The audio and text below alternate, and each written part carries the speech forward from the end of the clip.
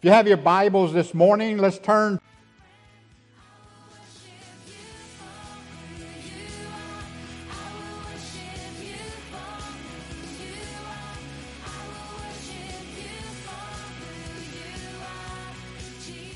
Turn to Matthew chapter 25. It's the base text we've used for the last 2 weeks, and we're going to use it again today. So we're talking about the faithful bride. Just what does the faithful bride of Christ look like? Some people, and there will be those who disagree with me on this, but some people think that everybody who is saved is going to be in the bride of Christ. I bear to differ with them. I think what we do, our faithfulness here on this earth, is going to determine if we're going to be in the bride. If you're saved, you will make it to heaven. All right, and we'll look a little bit later on with what Paul had to say to the church at Corinth. There's many going to miss or make heaven the way we would say here in East Texas, by the skin of our teeth. Okay? We'll get into that a little bit later on, but I believe that only those who are faithful, those who know Jesus Christ as their personal Savior, and they have been faithful to Jesus Christ while we're here on this earth, is going to have the honor and the privilege of being in the bride of Christ. They will be the ones who are able to enter that bridal chamber with Jesus Christ. Others who have been saved but not been faithful to Jesus Christ, they're going to make it to heaven, but they're not going to have the honor and the privilege, I do not believe, to be in the bride of Christ. Matthew chapter 25, verse 1 through 13 says this: "Then shall the kingdom of heaven be like unto 10 virgins, which took their lamps and went forth to meet the bridegroom. Now 5 of them were wise, and 5 were foolish. They that were foolish took their lamps and took no oil with them, but the wise took oil in their vessels with their lamps. And while the bridegroom tarried, they all slumbered and slept. And at midnight there was a cry made, Behold, the bridegroom cometh. Go you out to meet him. Then all those virgins arose and took their lamps. And the foolish said unto the wise, Give us your oil, for our lamps are gone out. But the wise answered, saying, Not so, lest there be not enough for us and you, but go rather to them that sell and buy for yourselves." Verse 10, "And while they went out to buy, the bridegroom came, and they that were ready went in with him to the marriage, and the door was shut. Afterwards also came the other virgins, saying, Lord, Lord, open to us. But he answered and said, Verily I say unto you, not. Watch therefore, for you know neither the day nor the hour when the Son of Man cometh." Now we're in the middle of this study that we've entitled The Faithful Bride. And as we have pointed out, I think it's important for us to understand the Jewish wedding during the time of Christ, because what we know is the bride of Christ, the marriage of the Lamb of Jesus Christ, it's going to parallel that of the Jewish wedding. Therefore, if we understand the Jewish wedding, we can kind of get a timeline on where we're at today with Jesus marrying his bride. And that's what this is all about. So to understand the steps of the ancient Jewish wedding, we're able to get a picture of where we're at today when it comes to Jesus coming back, returning to this earth, and taking his bride out of this earth. Now, thus far, we've looked at 6 steps of the marriage procedure. The first step that we looked at was the selection of the bride. Jesus, if you'll remember, said in John 15:16, "You didn't choose me, but I chose you."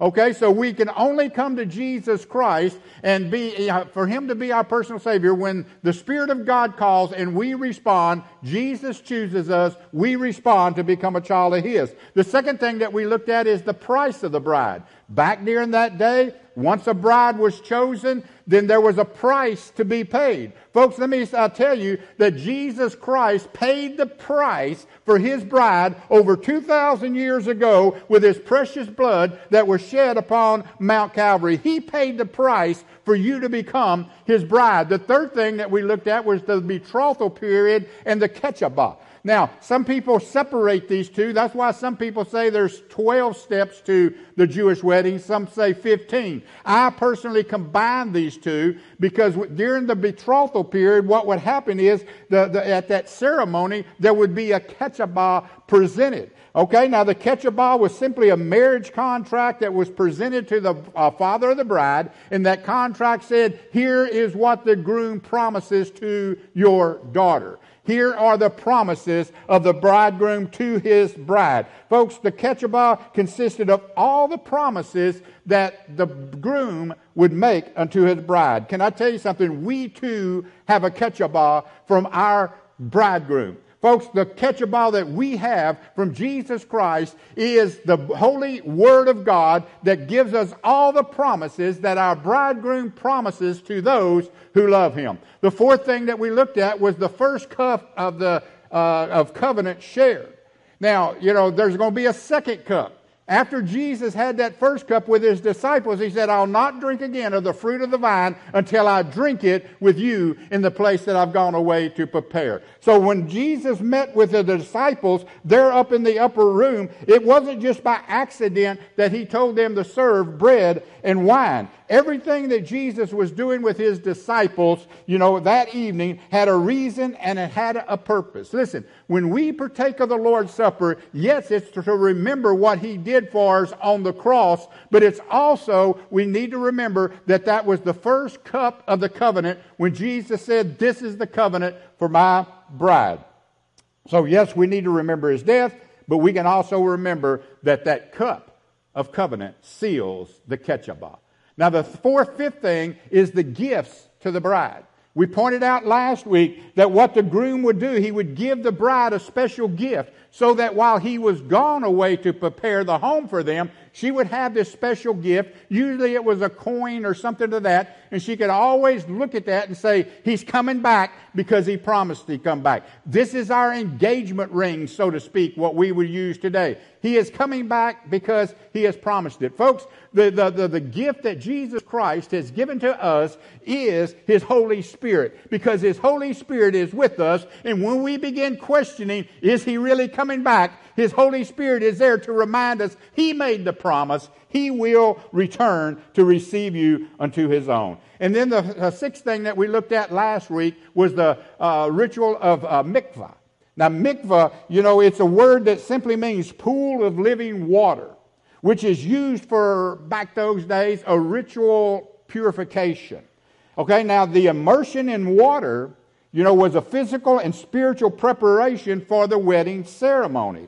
The mikvah, what it represented was a separation from the old life to the new life. Does that remind you of something we practice today that we call baptism? It's symbolic of, dying to the old man, being buried, burying the old man, resurrecting to a new life. Back then, the mikvah was the same thing there. They would go in this, mikvah, this pool of living water, and it would signify a separation from an old life to a new life. Folks, today, once we're saved, mikvah is very important. Baptism, it's very important because it's that first act of obedience we take. And if we never take that first act of obedience, it's very difficult, if not impossible, for us to always remain true to our Lord and Savior. Now let's look at the seventh thing in the process. And this is where we're at today, okay?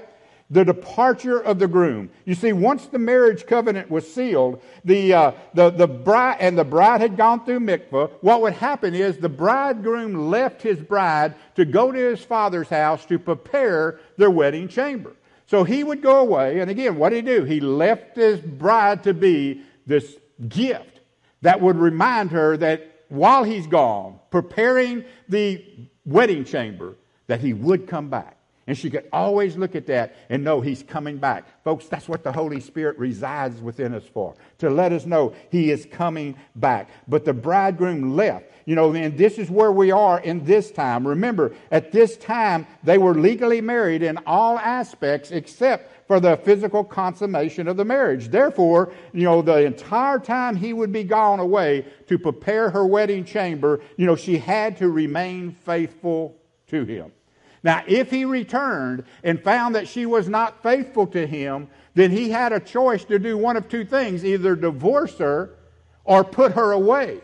Now, just for information's sake, we'll be talking about that tonight in our Bible study. The difference in divorce and putting away.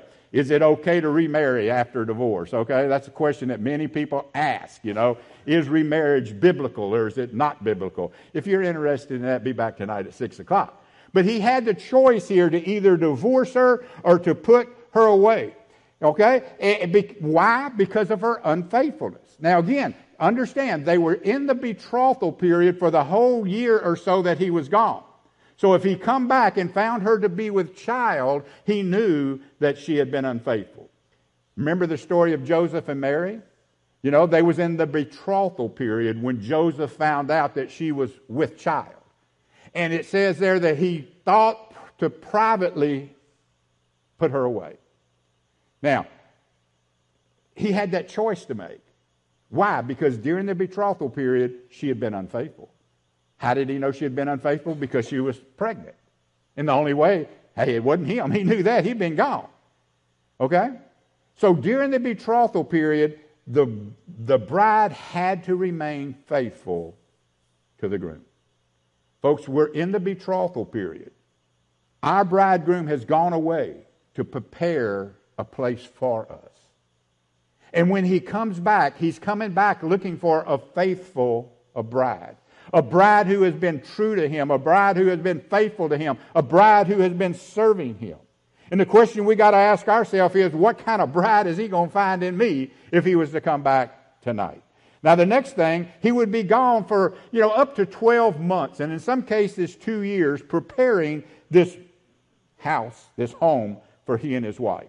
Now there would be no set time for how long the groom would be gone, but when he came back, he would come back unannounced. He would snatch his bride. He would depart for their wedding chamber that he had been all this time preparing.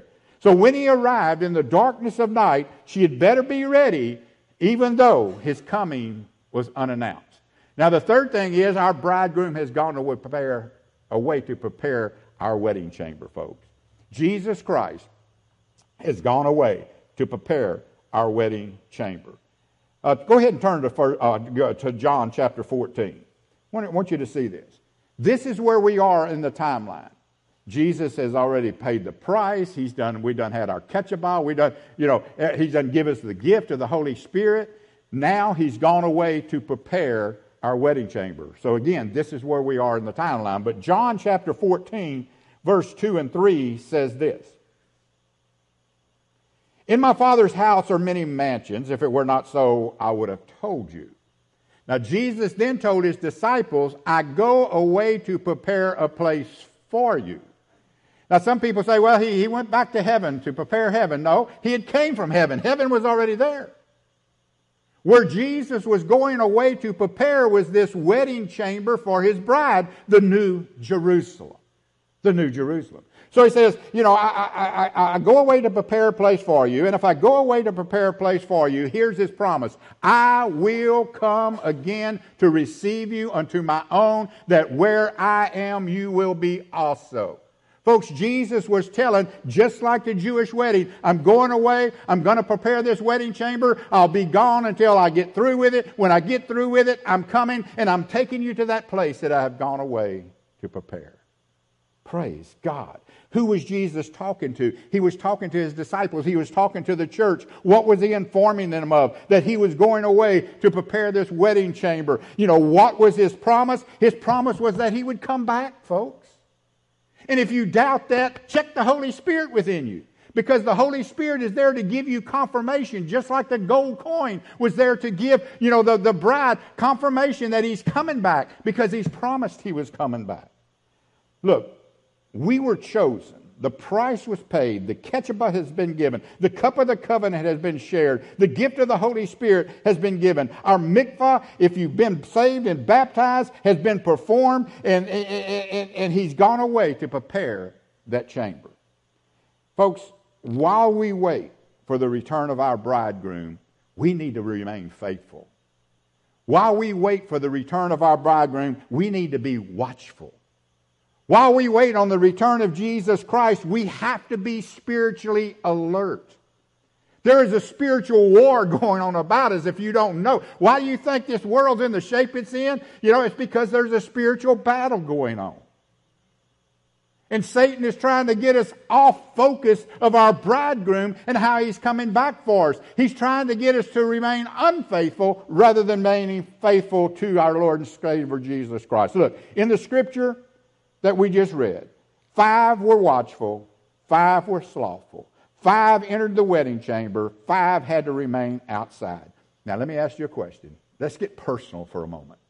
Ask yourself this question. What would he find you doing if he was to return tonight? Think about that. What would he find you doing if he was to return tonight? Would you be able to enter the wedding chamber with him because you've been faithful to him? Or would you be like one of the 5 that you make it to heaven, but you're not going to be able to enter that wedding chamber, the New Jerusalem? Now, we're studying this on the Wednesday nights as we're going through the book of the Revelation. But, when the new city Jerusalem comes down and the new earth is built, there will be those who live on the new earth. There will be those who live in the New Jerusalem. What's the New Jerusalem reserved for? For the bride of Christ. For the bride of Christ. So ask yourself this question. If he was to come tonight, would he find me faithful? Or would I be like one of those 5 virgins running around trying to find some oil for my lamp before the door was shut? Before the door shut. Would you be able to enter that bridal chamber? No. Now, while the groom was away, before his return, the bride had a number of things she had to do. Let's look at the next thing here. The consecration of the bride. Look, while the groom was away, the Jewish bride was set apart. In other words, she was consecrated and separated unto her bridegroom, the one who had purchased her. So, while waiting for his return, she was to remain faithful. She was to remain faithful. It was probably easy to do at first. Now think about this. As your bridegroom, he's came, y'all went through the whole process, of the ketubah, of the mikvah, and you've gone through all of this. He's given you that special gift. Think about all the excitement. Think about all the celebration, all the attention that she was receiving. It was probably easy at first for her to say, I'm going to wait. I'm going to wait. But just like anything else, it isn't long till the thrill is gone. You don't believe that? Watch kids during Christmas time. Now, I'm going to be the first to admit, I'm a big Scrooge when it comes to Christmas. I know my stock just went down with some of y'all. But you think about it. Parents go out and they spend money they don't really have to buy stuff for their kids.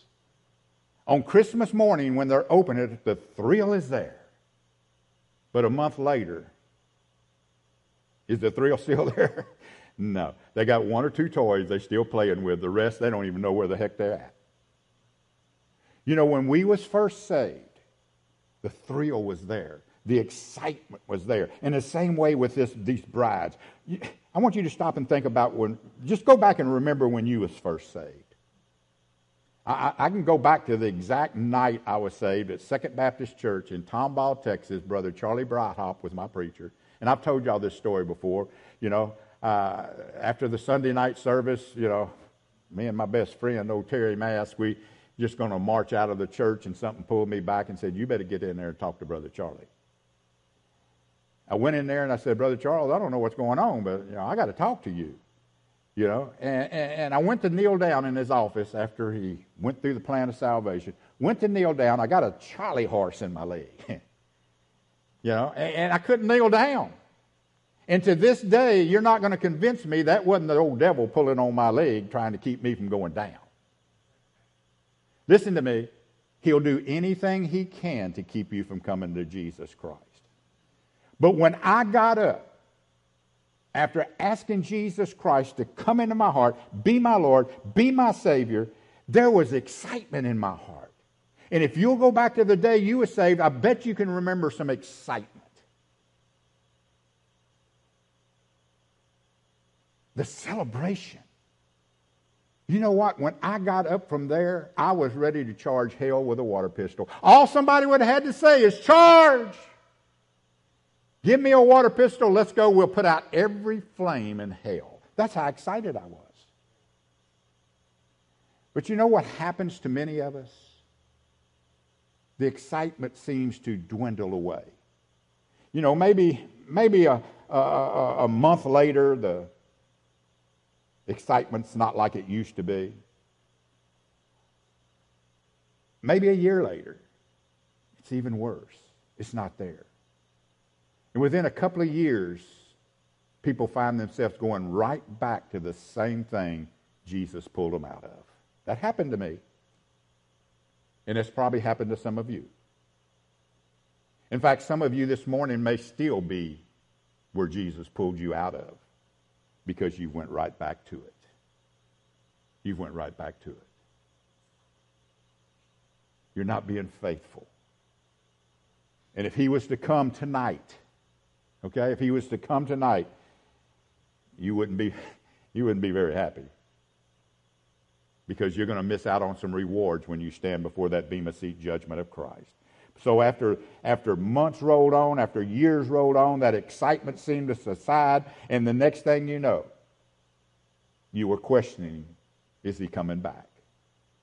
You know, when his return is delayed, folks, the temptation is great for us to go back to what he's pulled us out of. And you know what? Back in those days, I'm sure that even the bride began to question the return of her groom. And you know what doesn't help when we get to the point we start questioning the return of our bridegroom? What doesn't help is we hang around people who question it too. Rather than hanging around people that will encourage us, no, look at the Holy Spirit within you. That's the gift that God has given you to remind you that Jesus is coming back. Hold on to that gift. You know what we do? We get around naysayers. We get around naysayers. In fact, Peter said this, scoffers will come in the last days, walking according to their own lust. And here's what they say. Where is that promise of his return? Where is that promise?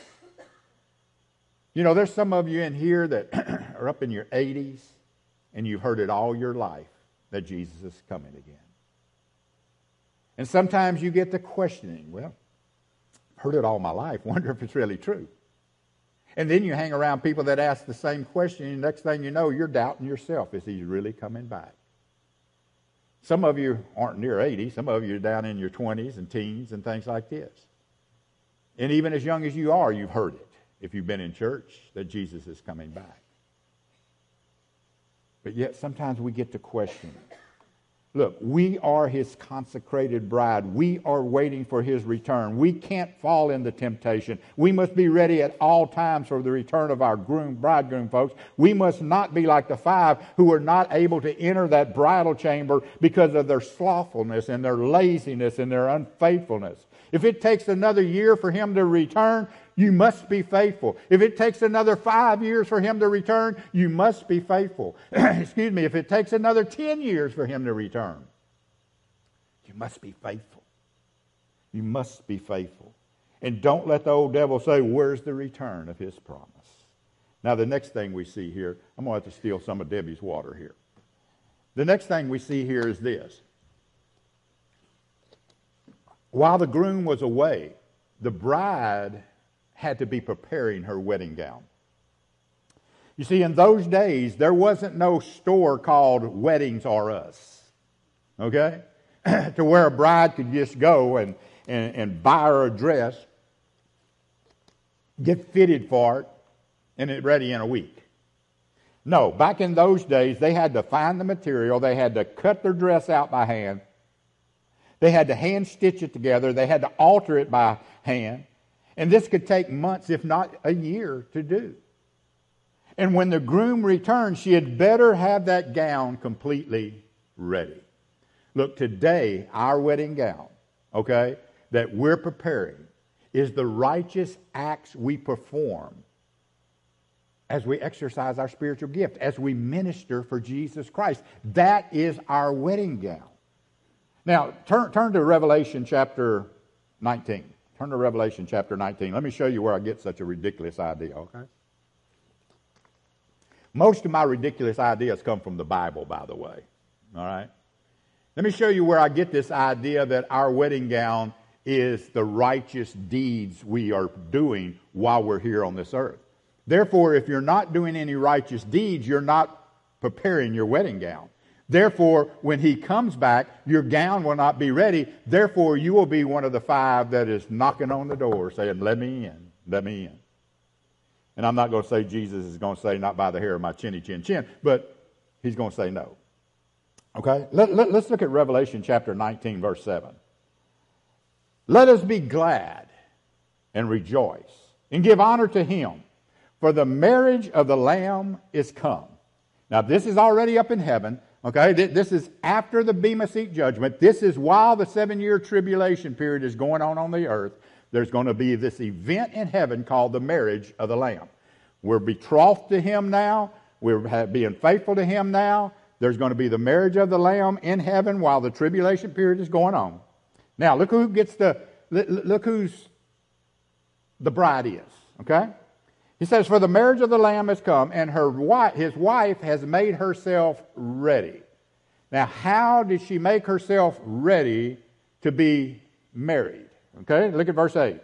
And to her was granted that she should be arrayed in fine linen, clean and white. Now, look at this. Don't miss this. For the fine linen, in other words, her gown, what she was, her attire that she was dressed in, for the fine linen is the righteousness of the saints. Don't miss this. Our groom is away, folks. While he's away, we're to be preparing our wedding gown. What is our wedding gown? The righteous deeds that we do while we're here. Now, let me ask you a question to ask yourself. What righteous deeds are you involved in? Or are the things that you involved in unrighteous deeds? Unrighteousness. As the bride of Christ, folks, we got to be faithful to our groom. And the way we're faithful is to be about his work while we're here on this earth. Our wedding gown that we're preparing, are the righteous acts that we do, while Jesus has gone to that place to prepare for us. So the question is, while he is away, are you working on your wedding garment? Or will he find you not finished when he returns? Just like the 5 who were not prepared with oil in their lamps. As you remember, they were not allowed into the bridal chamber. The door was locked. The bridegroom and his bride was the only ones entered. Look, if you know Christ as your personal Savior, you're going to go to heaven. Okay? You're going to go to heaven. But you'll not be allowed in that bridal chamber because you was not faithful while he was away. You did not have your wedding gown complete. And again, what is your wedding gown? According to John in Revelation, or Jesus there in Revelation, it's the righteous acts that you do. So if you're not serving Jesus Christ here, what makes you think you deserve to be in that bridal chamber? It would be like if someone was engaged to someone here on this earth. And right before the wedding, they started being unfaithful to them. They started committing adultery against them on a regular basis. On a regular basis.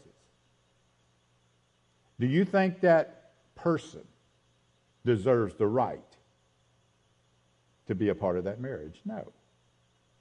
No. Why? Because of their unfaithfulness. Because if they're unfaithful to you now, they're going to be unfaithful to you later. Now, the 9th step. Let's move on. I could spend a lot of time there. The return of the bridegroom is the 9th step. Now, we're not there yet. Okay, we're not there yet. This is where we are on our timeline. We're waiting for the return of our bridegroom. You see, when the bridegroom was finished preparing that home, that house that he has for his bride, He would return unannounced to get his bride, and he would take her to that home that he had been preparing for over a year. Now, Jewish bridegrooms usually came for their brides at night, somewhere around the midnight hour. You know, how many of you know the song Midnight Cry? That's why it's called that. Because the grooms would usually come back around midnight to get their bride. Listen, as they would come, there would be the sound of a shofar, that would break the silence of the night. There would be shouting. There would be dancing in the streets with his groomsmen, so to speak. And we can see that in the parable of the 10 virgins, because it says at midnight a cry was made, "Behold, come out and meet him." That's what the group would say as they marched down the street. "Behold, come out and meet him." They was talking to the bride. Look, as a thief in the night, our bridegroom will call us to arise and come and meet him. Folks, when Jesus comes again, that will be his call. Arise, come and meet me. Come and meet me. And we better be ready. Listen, our wedding gown had better be complete, because we're going to the wedding. We're going to the wedding. Look, the sound of that shofar, is going to be, what we hear. We too are going to hear the shout. We too are going to, hear that sound of that shofar. It's going to happen quickly, and we better be ready. Our wedding gown must be ready. He must find us faithful, or we're not going to enter that bridal chamber with him. Mark said this, "But of the day and the hour knows no man." Okay? Not even the angels in heaven, nor the Son. You know what? We think Jesus knows everything, don't we? According to what Jesus said here, he don't even know when that's going to happen. But only the Father. Now think about that for a moment. But only the Father. Just as the bride in the early days did not know when her groom would return, for her, neither do we know the hour or the day.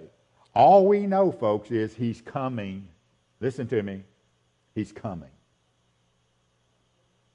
And when he does, there's not going to be any time to make preparation. Those 5 foolish virgins, there was no time to prepare. None whatsoever. Preparation time is now. Listen to me. Preparation time is now. You better be working on your gown. You better be involved in ministry. You better be involved in serving Jesus Christ. You better be involved in being faithful to him. There's no prophecy that needs to be fulfilled before the Father can say to his Son, again, what did Jesus say here, Mark? Hey, I don't even know when this is going to happen. Only the Father does. There's no prophecy that has to be fulfilled before God the Father looks at his Son and says, "Go get your bride." None whatsoever. That could happen tonight. That could happen tonight. The question is, are you ready? Is your gown ready? The Father could look and say, "Go get your bride, bring her home. Her long wait is over. The bridal chamber is complete. Go get her." And here's how it's going to transpire. For the Lord himself will descend from heaven with a shout. Just like the bridegrooms come through the streets with a shout. With the voice of an archangel, that's the shofar, blowing. And the trumpet of God, and the dead in Christ are going to rise first. Then we which are alive and remain shall be caught up together with them in the clouds to meet the Lord in the air. And thus we shall always be with the Lord. Therefore, he says, comfort one another with these words. In other words, when you get the hearing Satan say, where is the promise of his coming? Where's the promise of his coming? You say, I know he's coming because he's given me the Holy Spirit as that promise, that he is coming back for me. And comfort one another with these words. If someone is saying to you, I'm really beginning to doubt if he's going to come back, say, no, he's coming back. All we got to do is listen for that shout. All we got to do is listen for that trumpet, because he's promised he's coming back. The dead in Christ are going to rise first, and then we're going to be caught up to be with our Lord in the air. But the question is, are you ready? Are you prepared? For you Christian people, is your gown ready if it happens tonight? Look, child of God, if that happens tonight, just 12 hours from now, it'll be midnight. If that happens tonight, will your wedding gown be complete because you've been exercising your spiritual gift? You've been faithful to His call on your life? You've been serving Him by serving others? Or have you been slothful? Have you been unfaithful? Living your life the way you want. Therefore, your lamp is not trimmed and ready. Just like the 5 foolish virgins. Now, if you've never accepted Christ as your personal Savior, I've got bad news for you here. You hadn't even started working on your wedding gown. You haven't even started. And the reason you have never started is because you've never accepted Jesus Christ as your personal Savior. You've never accepted that call when He said, I'm choosing you. Going all the way back up to our first step here. God has promised that He's not willing that any should perish, but that all should come to repentance. All. That means you. And if you're here this morning, you've never accepted Jesus Christ as your personal Savior.